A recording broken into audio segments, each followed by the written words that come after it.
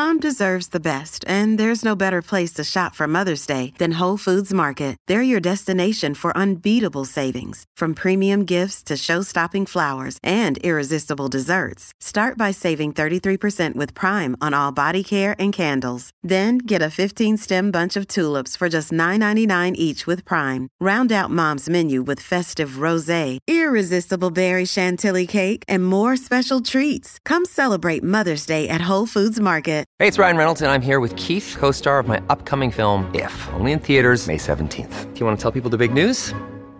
All right, I'll do it. Sign up now and you'll get unlimited for $15 a month and 6 months of Paramount Plus Essential Plan on us. MintMobile.com/switch. Upfront payment of $45 equivalent to $15 per month. Unlimited over 40 gigabytes per month. Face lower speeds. Videos at 480p. Active Mint customers by 531.24 get 6 months of Paramount Plus Essential Plan. Auto renews after 6 months. Offer ends May 31st, 2024. Separate Paramount Plus registration required. Terms and conditions apply if rated PG. Hello, everybody. This is Marshall Poe. I'm the editor of the New Books Network. NBN listeners like to read books and buy them. So we thought we'd tell you that right now, our friends at Princeton University Press are having a remarkable site-wide sale. You can get 50% off books, including ebooks and audiobooks, with the code 50, F-I-F-T-Y, at checkout until May 31. You can save some real money on Princeton University Press books. I encourage you to go there and check it out. Welcome to the New Books Network.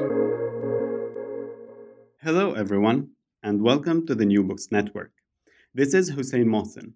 And today, I'll be talking with Michael Udell, author of Race Unmasked, Race and Biology in the 20th Century. This is a book at the intersection of history of science and race, ethnicity, and migration studies. Dr. Udell is a public health ethicist, award-winning historian, and professor and vice dean at the College of Health Solutions at Arizona State University. He is the co-editor of the Columbia University Press series Race, Inequality, and Health, and the author of several books, including Race Unmasked, which we'll be talking about today, for which he won the Arthur J. Wieseltier Award from the American Public Health Association. Michael, welcome to the podcast. Hussein, it's great to be here. Thank you so much for having me today. Well, I believe you started writing the manuscript during your doctoral studies at Columbia. So before we delving into the details of the book, I was wondering if you can tell us about your intellectual experience in grad school and how did you become interested in the book's topic? Sure, I would love to. And I'll start by saying, before I was in an interdisciplinary PhD program at Columbia, which was a joint program between the School of Public Health and the History Department, I was a graduate student in the History Department at the Graduate Center at the City University of New York. And it was there that I met David Rosner and Jerry Markowitz, who were teaching a class on the history of public health. And a topic that I chose in that class was to look at the history of the sociobiology debates in the 1970s. And those were vigorous debates about the social nature of biology and genetics and what could, as some of the claims of the time were, could genetics tell us about complex human social behaviors.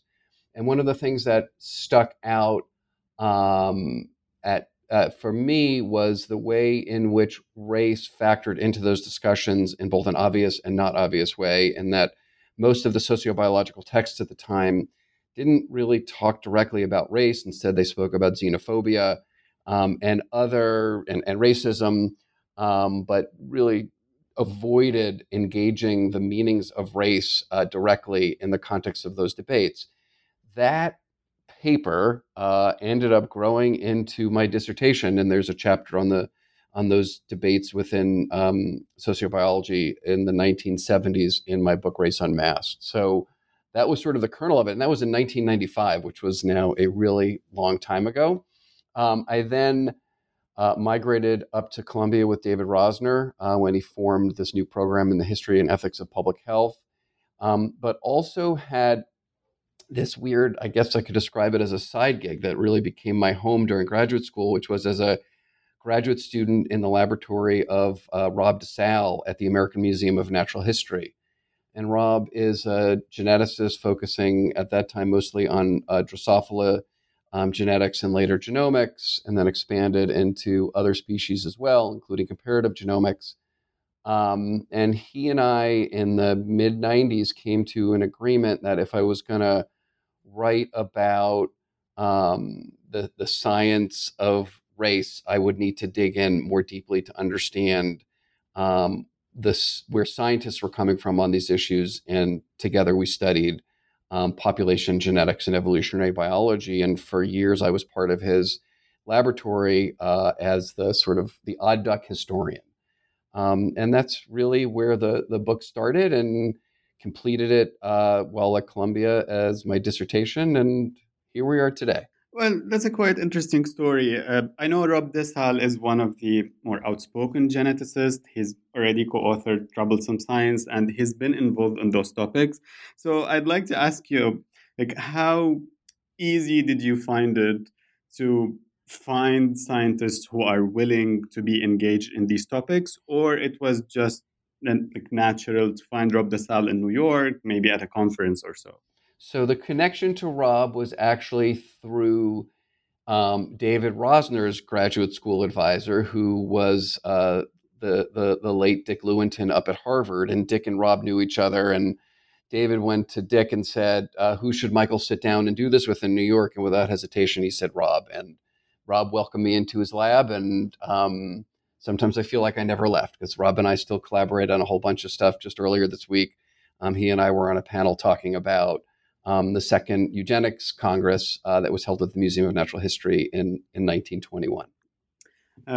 Interesting. So in the book, in the introduction of the book, you start by giving us a brief summary about some eugenic ideas that were starting to emerge in the 19th century. And you first tell us that towards the end of that century, there was a shift from ideas and theories about polygyny, social Darwinism, and craniometry. And these were popular practices. And there was this shift to eugenics and genetics, especially at the beginning of the 20th century as well. And these provided formative language of modern racism. But you also tell us that this was a two-way street. Scientists were involved in conceptualizing a race concept in biology. They were a product of the scientific culture in which they were trained, but also, as much as they were shaping these concepts, they were affected by the historical, social, and political context in which they were producing knowledge. So, speaking of the second direction of the process, what are these historical, social, and political contexts that affected science production during that period, towards the end of 19th, early 20th century?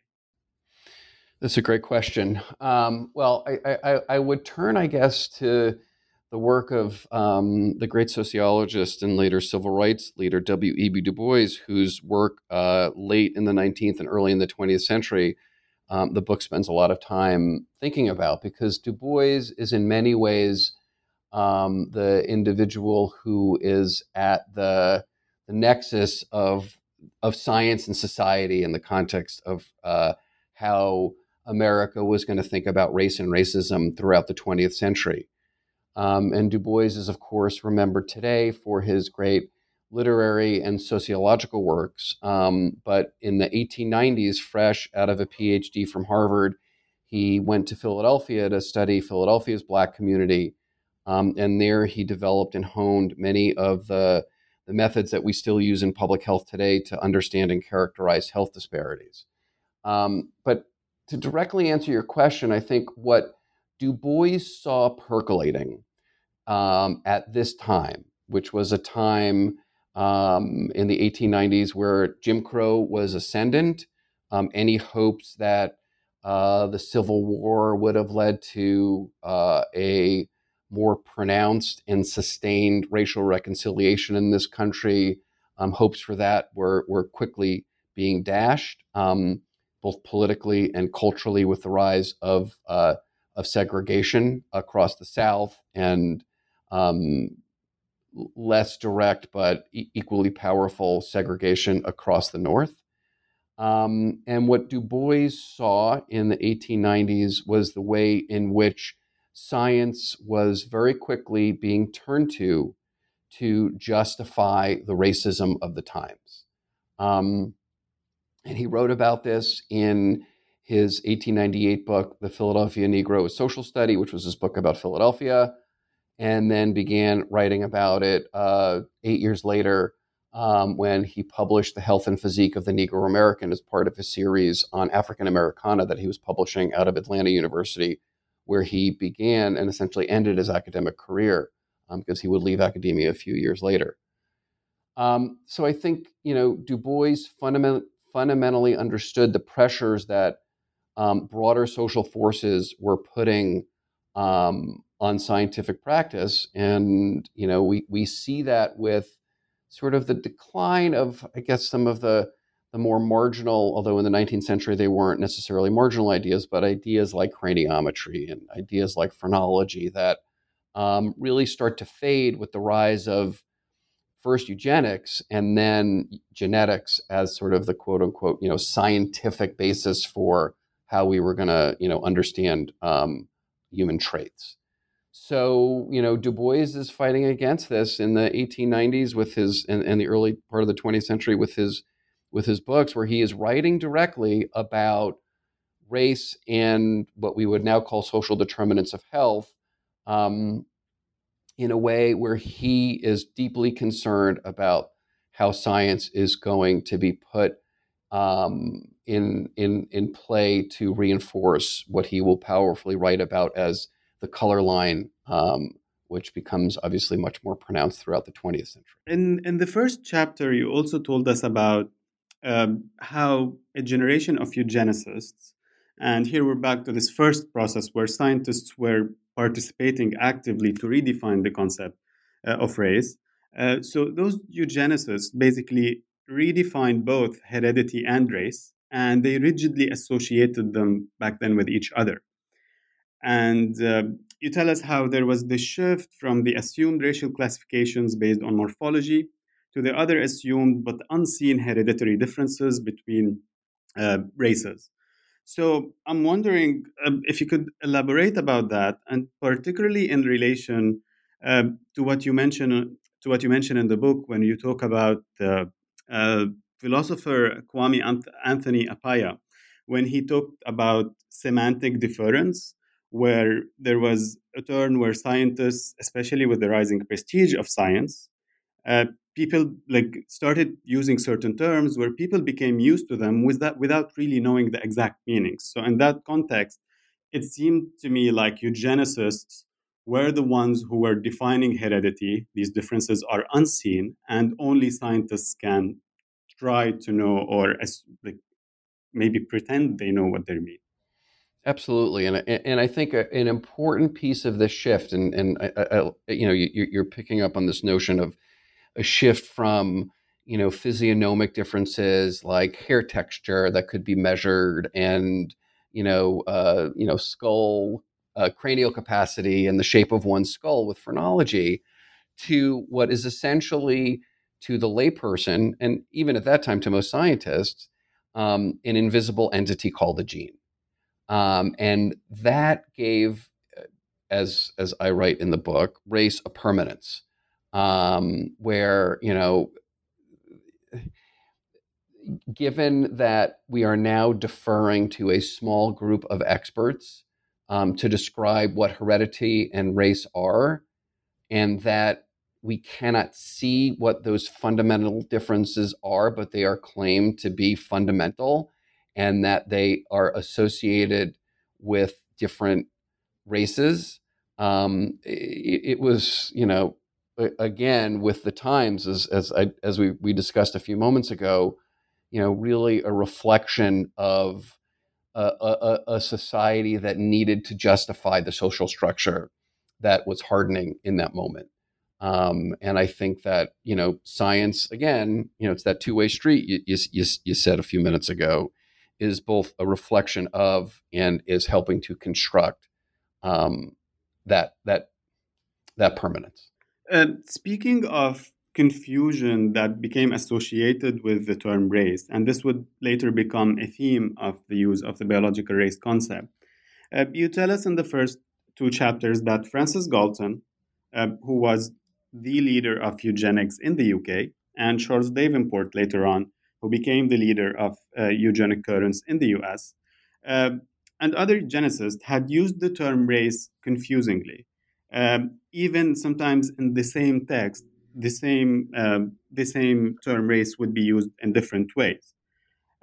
Even later on, you tell us how other eugenicists, such as the notoriously racist scientist back then, Lothrop Stoddard, had very little knowledge or engagement with many of the communities in the US and worldwide, while he and other eugenicists were publishing their works and making their claims.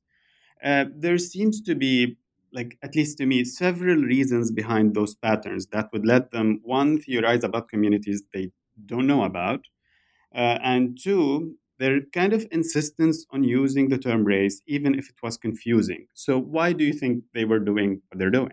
Doing what they're doing in terms of the inconsistencies of racial terminology from the late 19th century through today?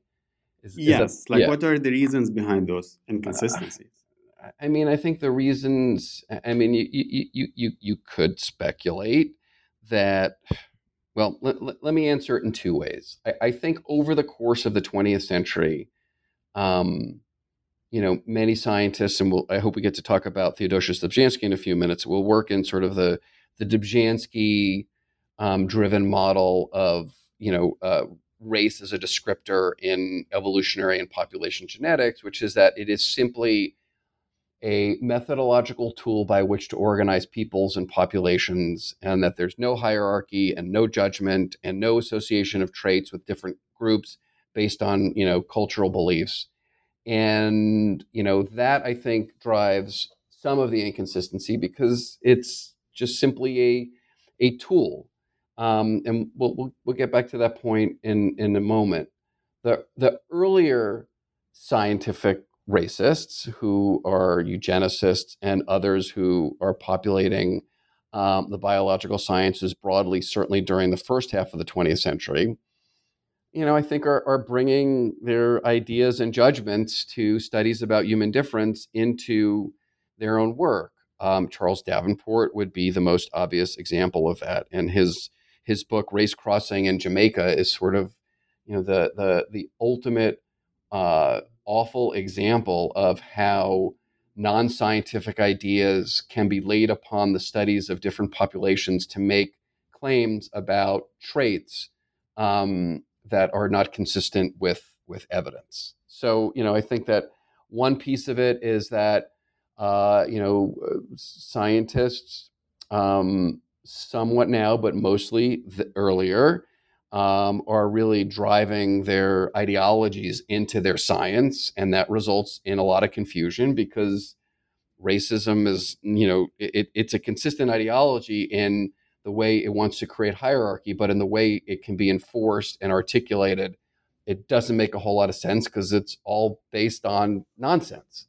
I think what happens later, though, is a little more complicated, though equally damaging, which is this belief that, if race can simply be what many today would call a proxy for human difference and diversity, or what Dobzhansky liked to talk about as a methodology for measuring human and other species diversity and difference, nothing more and nothing less.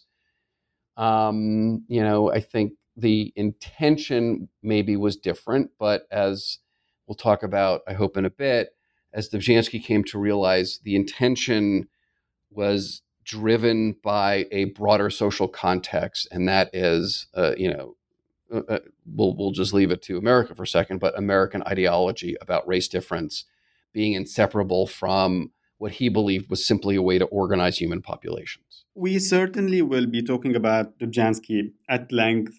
He's a very central figure in the book and certainly in the history of genetics in the 20th century. But one point that caught my attention in the third chapter, you described Charles Davenport as both a eugenicist but also a policymaker on the issues of race. His interventions, among other scientists of the time, to support segregationist and anti-immigration policies are quite clear and even clearly influential sometimes. This might be a considerably more explicit involvement in policymaking by scientists than that we see today, for example, in the US and maybe in other countries. I know you also touched on this point in the epilogue at the very end of the book. So, to what extent do you agree on this, and why do you think, if that's the case, scientists have maybe a bit retreated from intervening into policymaking? Well, I mean, eugenics stands as a dangerous failure of how, the fusion of ideas about genetics into social policy has over and over again resulted in policies that consistently have done harm to different peoples and different populations, whether it be sterilization policies, whether it be the reinforcement of ideas about racial difference that buttresses racism, and we could dive into multiple examples on that front. So I think that certainly scared scientists, but I don't know. I think that scientists today remain engaged. I think you could argue whether or not people are intentionally engaging in policy. The way in which, for example, we continue to study health disparities primarily through a racialized lens, is a policy, driven piece of people's work, and that it is, it may be less obvious than it was with Charles Davenport or Madison Grant or others, really espousing, very racist ideas that were deeply rooted in eugenics in the first part of the 20th century. But I don't think scientists have any less power today than they did in those days. I think the intentions are different. I don't think I don't think most genetics. I don't think genetics is infused with ideas of racism. It's this vestige, this race concept that sticks with us and continues to cause problems. Well, speaking of the study of disparities, I usually end the interviews with questions about contemporary issues, but since you just mentioned it, so I'd like to bring it up now. In the epilogue, you tell us about the many scientists and scholars and sociologists who criticized the biological concept of race during the 20th century, some of them describing it as a myth, and critically talking about its reductionist and imprecise nature.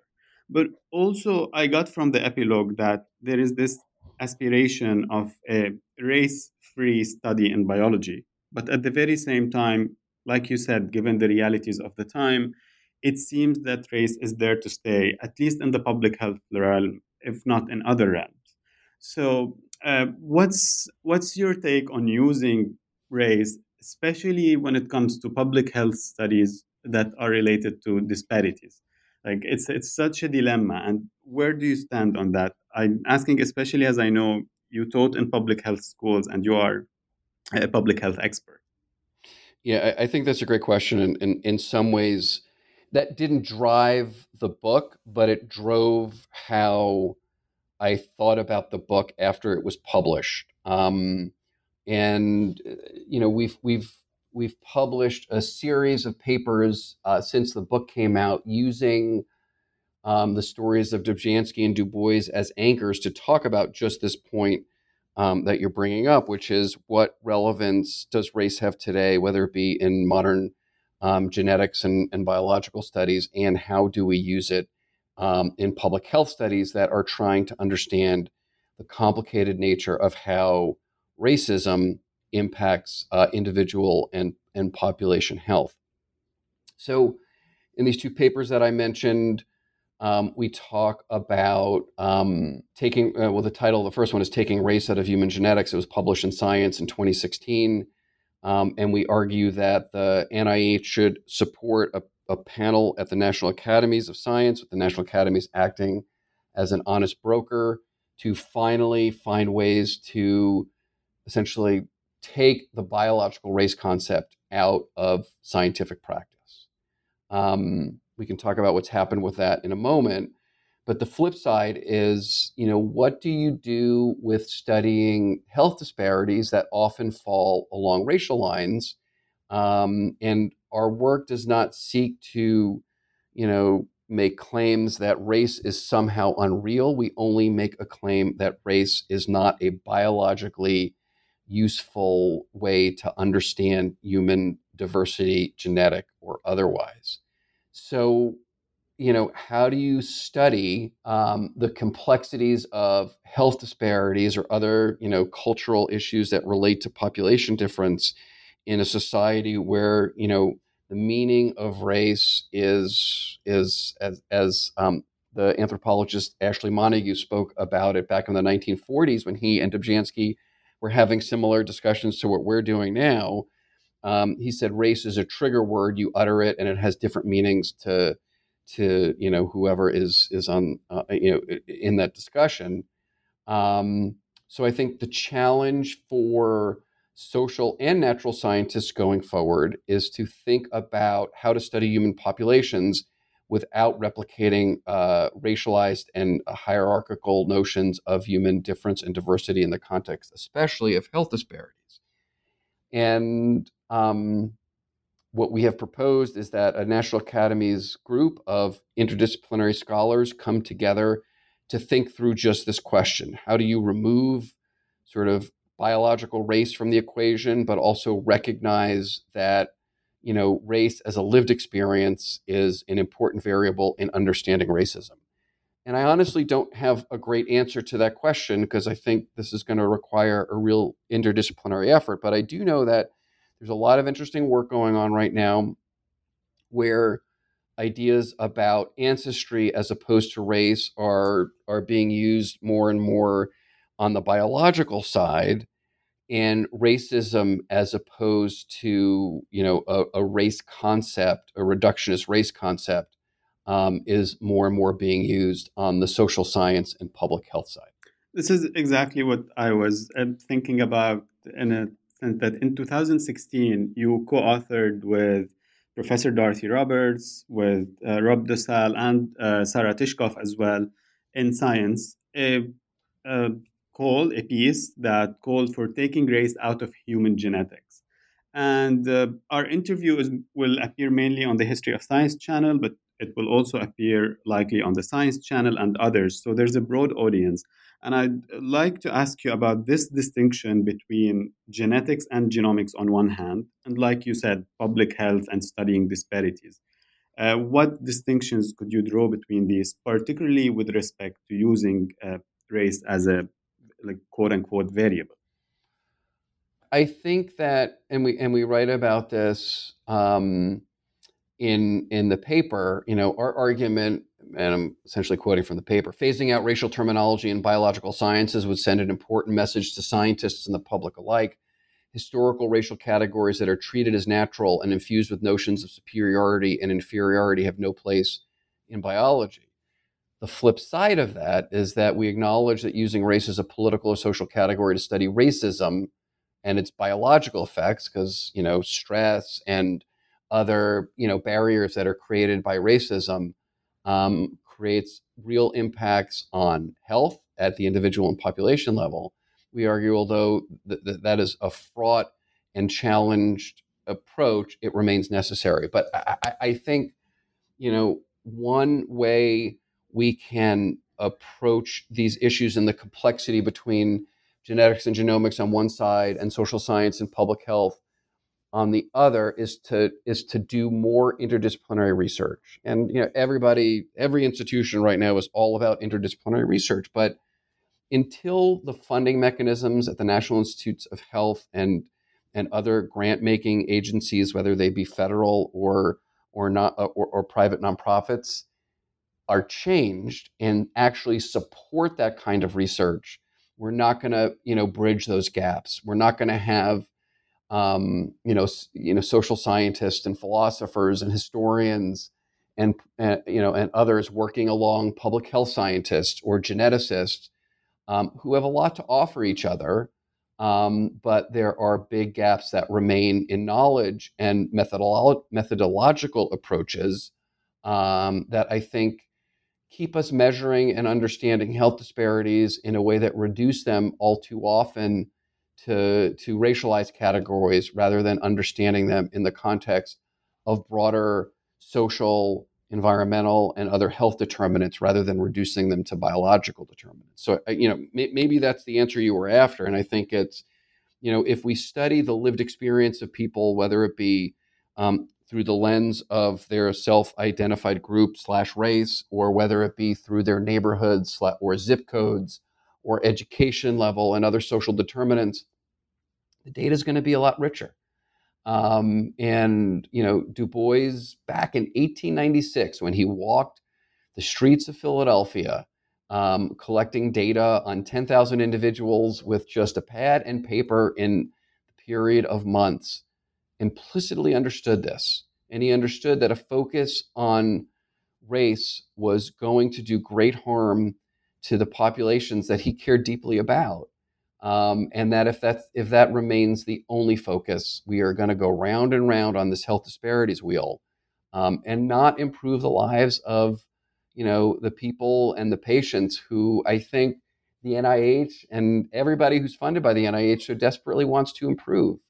But we really need to rethink how we study those populations in both the context of population identifiers and broader health determinants if we're going to really make some fundamental change here.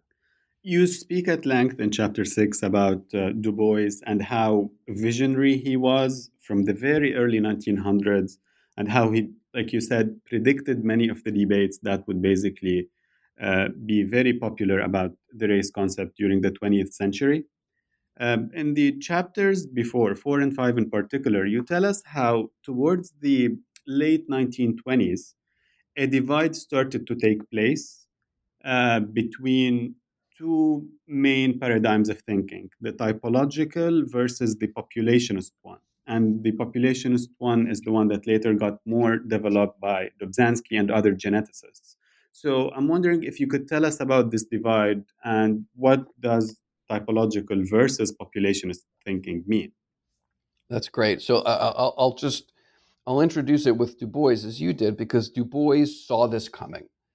And it was really before genetics forms as a field, right? He's working in the 1890s and he's seeing anthropologists and eugenicists and others make claims about this permanence of difference and mapping that permanence onto heredity. And later in the beginning in the 1920s and through the 1930s, with scientists like Theodosius Dobzhansky, L.C. Dunn, both of them working at Columbia, and then Ashley Montagu, whose career takes him to a number of places. I believe he's at Rutgers at this time. He may end up there later. I don't exactly recall, but they are pushing the fields of evolutionary biology and population genetics broadly defined away from these eugenic ideas which are based on type or typological type or typology, as you just mentioned. And type is essentially reducing difference to different groups, different racial groups. And there was a belief that groups had very similar traits within a particular group, and gaps in differences between groups, and those traits, those groups mapped largely on to continental racial groups as we would understand them today and as they were described back then. But what Dobzhansky's project is deeply engaged in is sort of de-typologic, or taking typology out of evolutionary thinking and population genetics thinking, because what he and others are starting to see in the 1920s and 1930s is that this belief that there was a lot of genetic homogeneity within groups that they would identify as racial, whether those be races of Drosophila and ladybug beetles like Dobzhansky studied, or a wide variety of other species that were understudied at the time.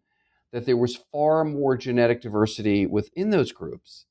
And Dobzhansky over time and others came to realize that the same thing applied to human beings, although in the 1930s, he's really not writing directly about that. He writes about that a little bit later and then struggles with this issue throughout the arc of his career.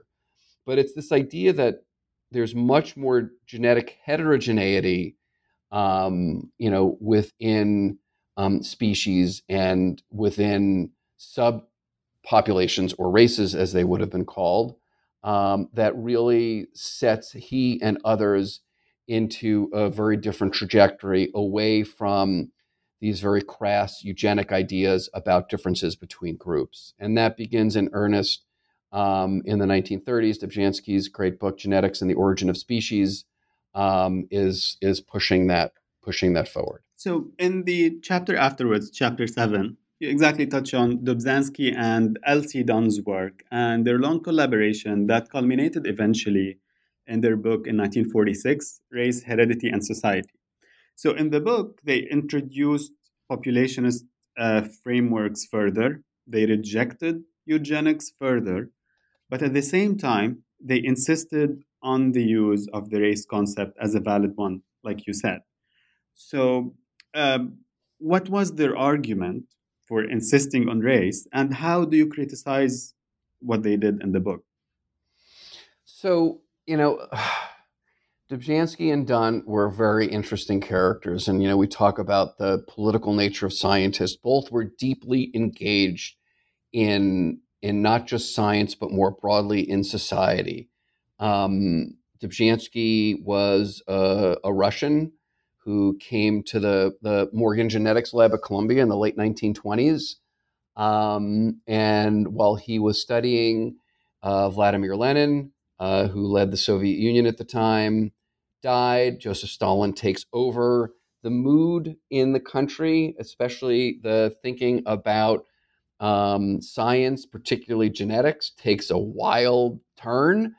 And, it becomes not safe, both intellectually and later physically, for Dobzhansky to go home. And he, over time, will become an American citizen and, live out his days in the U.S.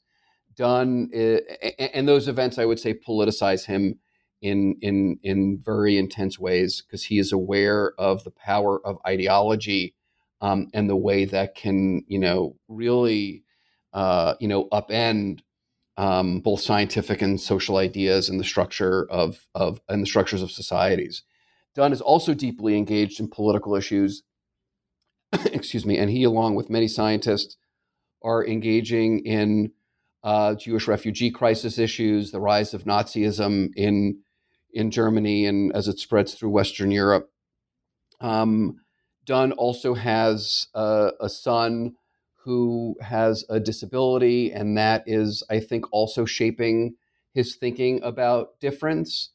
And the two of them, as you say, in the 40s, write this popular book about race, where they push back against eugenic ideas, but really try to elevate populationist thinking, which tries to take the racism out of the race concept, as I think both of them would have thought about it.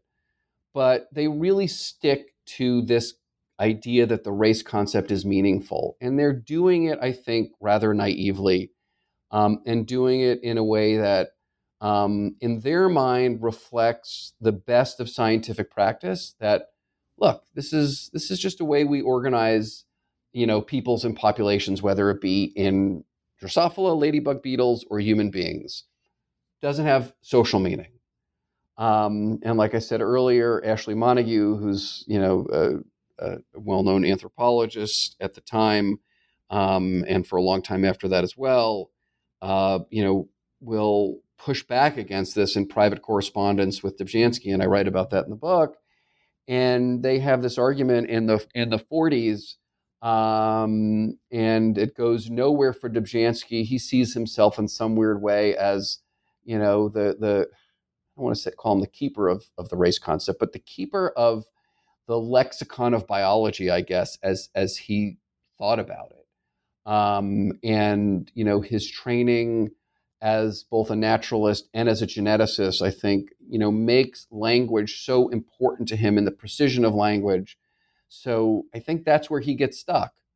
But what will happen in the coming decades, especially beginning in the late 1950s, and this goes back to a point we were making earlier about the way in which there's this two-way street between, social forces and scientific ideas. In the late 1950s, with the rise of the civil rights movement, I think Dobzhansky has this awakening, and he starts to understand the ways in which race can reinforce racism, ideas about race can reinforce racism, whether it be within scientific practice or whether it be as a social idea. And he starts seeing his own ideas and the ideas of colleagues in the field, from his perspective, misused and used in support of anti-civil rights and racist notions of difference. And eventually he will move away from the concept. But I want to, stop there and let you jump in, and happy to finish that arc if you'd like me to. I actually was going to mention, this is a very common thread that I've noticed, that criticism against the biological race concept throughout those decades have been two-sided. On one side, it was about this quote-unquote scientific method, its methodology, data collection, hypotheses, interpretation, and whatnot. And then there's the other part, which had to do with science communication and the misuse of those scientific concepts, which brings us, like you said, to Ashley Montagu. So by the end of the 7th chapter, and in other chapters, you tell us about Montagu and how he suggested the use of ethnic groups rather than race, because he suggested they were more dynamic terms, they're non-committal, and they might imply the cultural notions of ethnicity back then rather than the baggage of the race concept that we talked about. Montagu became a very popular scholar in this field, and he led even the UNESCO First Committee on the issues of race that issued the first statement on the topic in 1950. But what happened afterwards is that the first statement received mixed reviews or reactions, but there was pressure that led the UNESCO to form another committee shortly after and to issue another statement. What's the story of those two statements, and what do you think the very notion of having another statement under pressure means during those times? That's a great question, and this is for me, Montagu. Dobzhansky is such an interesting character, and what I really appreciated in spending essentially years in his personal papers was the arc of his growth as a scientist and as a human being, and how he really struggled with complex issues at the forefront of science in the 20th century. Montagu is an equally interesting character who sees what's coming as early as the late 1930s with the way in which race is really damaging scientific thinking and reinforcing broader social mores about human diversity in the context of racism, of course. And that correspondence that I mentioned a few minutes ago between the two of them is really Montagu as the visionary. We need to move away from this concept. And Dobzhansky as sort of the keeper of the new status quo. And when when he's invited by UNESCO to write what is the first statement on race, beginning in late 1949, that statement is fairly radical. It's very radical for the time. And essentially is it's echoing what Du Bois would have said, 50 something years earlier, but without the kind of audience that Montagu now has, and brings together a multicultural and multidisciplinary group to make some important recommendations that are not that different than recommendations that Dorothy, Sarah, Rob, and I recently made in Science, or others have been making since Montague, and there are a whole lot of others who've been in this terrain for really the last century.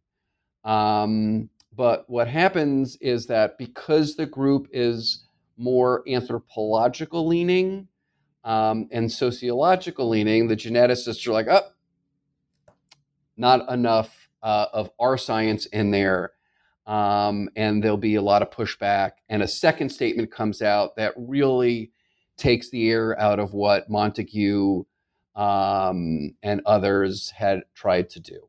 And it was what could have been an inflection moment for science, which turned out to be more of the status quo, and that was unfortunate.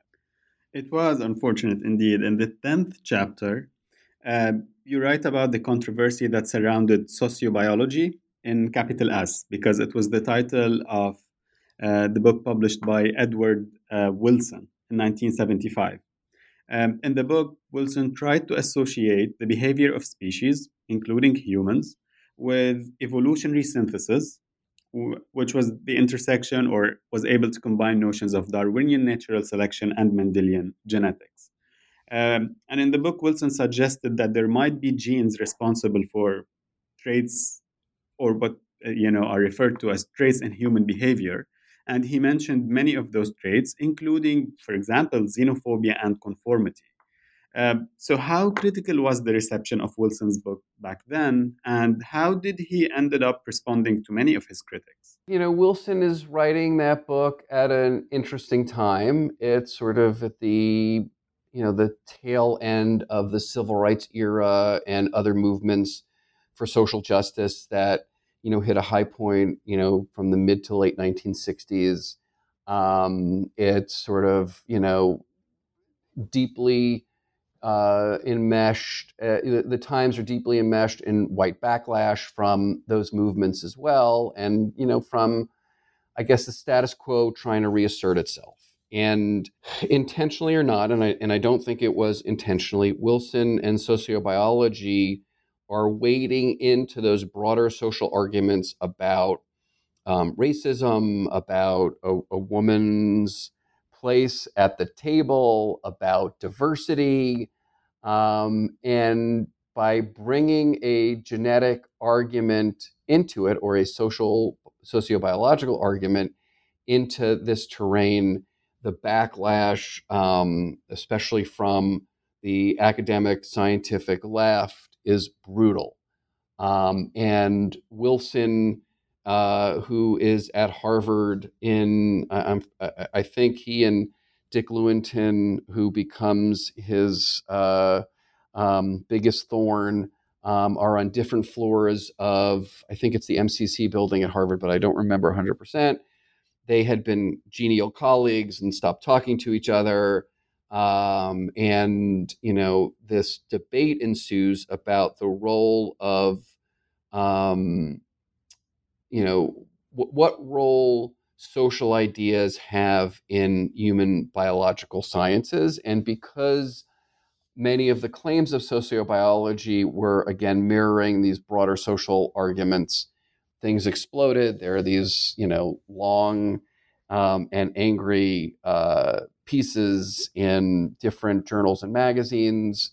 And what probably would have been at a different time a largely academic debate spills over more broadly into the pages of the New York Times and other more popular media.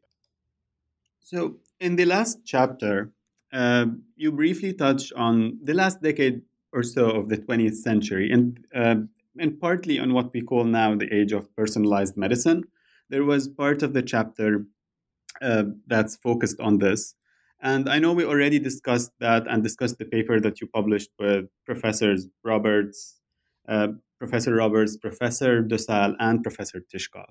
But I know that you talk about the use of race as a proxy sometimes in the age of personalized medicine, because practically, at least for now, it's not possible to sequence every single genome at ease. And at the very same time, you criticize this practice and you think it might contradict a tenet of evolutionary synthesis and how it rejected typological thinking. So this might be advertently or inadvertently reifying typological thinking. What do you mean by that? So we're like in this funny moment where, I think most biologists, but not all, are not coming at the study of human population differences from, a typological or, even more extreme racist perspective. But because, again, we've got this very powerful technology that is genomics, and we can look at, genes much more quickly and understand, what individuals' susceptibilities are to risks, whether they be environmental risks or risks to adverse drug reactions or even risks for certain, illnesses.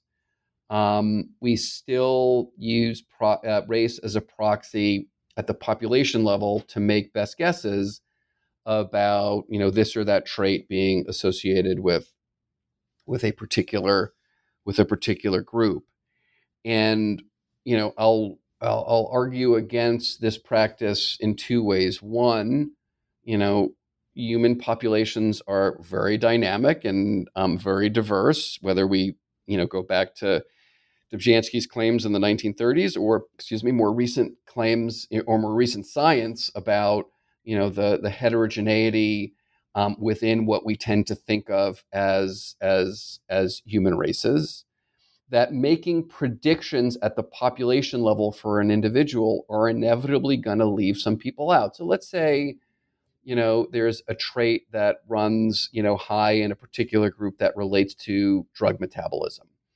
And, in that group, 80% of individuals are, let's say, fast metabolizers of a particular drug. So the physician needs to take that into consideration with dosing or even using a particular drug. But what if you're in that other 20% and the proxy is a racial proxy and your treatment is not ideal and potentially dangerous because an assumption was made by a clinician based on the color of your skin? Or even, with a more, I would say obvious example to the general public, think about sickle cell disease, which is thought of as a African or African-American disease, but we know, of course, that sickle cell trait appears in other populations. And if, a individual whose ancestry is not directly tied to West and Central Africa shows up in an ER suffering from symptoms of sickle cell, their pain may at least be initially ignored until somebody figures it out. So there are ways in which such an idea can work against individuals within populations. The other thing that I would say is that this idea of race as a proxy presents challenges because of the way in which race is, the primary, over and over again, the primary variable through which we understand health and health differences in this country. And B, it again is a concept that is infused with notions of human hierarchy and superiority and inferiority that play back into reinforcing the ideas that we are trying to fight against. I know we've already held you up for a significant amount of time. So before I ask you about your current and future projects, there's a very interesting point in the book that, especially when it talked about how, for example, typological thinking and populationist thinking were sometimes present in the theories or publications of sometimes the same scientists. So as with every transition from one type of thinking to another, it wasn't a clean-cut, absolute, and immediate transition. So you give examples, including Fisher, but many others, where they had some sympathies with eugenics and they embraced some of the ideas, but at the very same time, they developed quantitative methods that touched on the populationist thinking. So if you could tell us about that. So, I mean, I guess I'll give a more.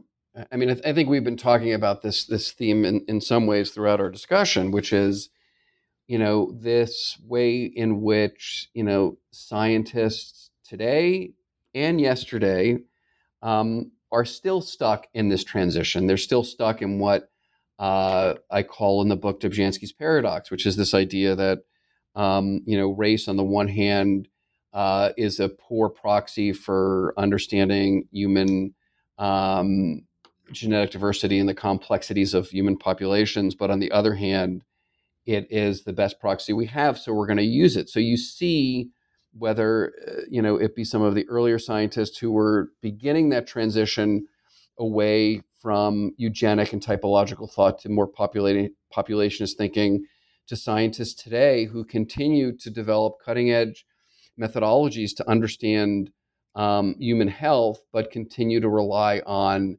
this simplistic and outdated concept that, again, I think, doesn't bring a whole lot to the table in the context of our biology and human heredity. Before I wrap up the episode, I'd like to ask you about your current and future work. So what are you working on? Great. Well, thanks for asking that. I think, I've recently moved from Philadelphia to Phoenix to become the vice dean at the College of Health Solutions at Arizona State University, which is a big job. And it's a little intimidating sometimes. I'm helping to manage a college of hundreds of faculty and thousands of students, which is a big scale change from where I was. So that's taken up a big chunk of my time. But it's great to be here at this amazing institution. But academically, my research goes on and focused in two areas right now. Continuing to think about how to push the boundaries in getting the NIH and other funders of science to really rethink how we study human populations and human population differences and health disparities. And we'll continue to push the NIH on that front. We had a paper back in September of 20, which was a follow-up to our initial paper in Science. This paper again appeared in Science, where we asked the NIH to again approach work with the National Academies of Science to develop a committee to make recommendations to the field about the use of race in natural and social scientific research, and also made recommendations, particularly in the wake of some of the science that was being published, making claims for biological differences driving COVID disparities, which of course, unsurprisingly, I guess, fell along racial lines early in the pandemic, even though we know that social and structural issues were causing and continue to cause many of the differences in COVID outcomes. We thus pushed the NIH to do some education around racism and structural racism within the NIH and science more broadly, directly addressing Francis Collins, asking him to do that, and also to continue to do important work that they have been deeply engaged in around increasing the diversity of scientists themselves, funded extramurally, but also intramurally at NIH. Those 2 points around thinking about racism and thinking about expanding the hiring of diverse scientists at NIH have both been part of the recently released Unite initiative at NIH.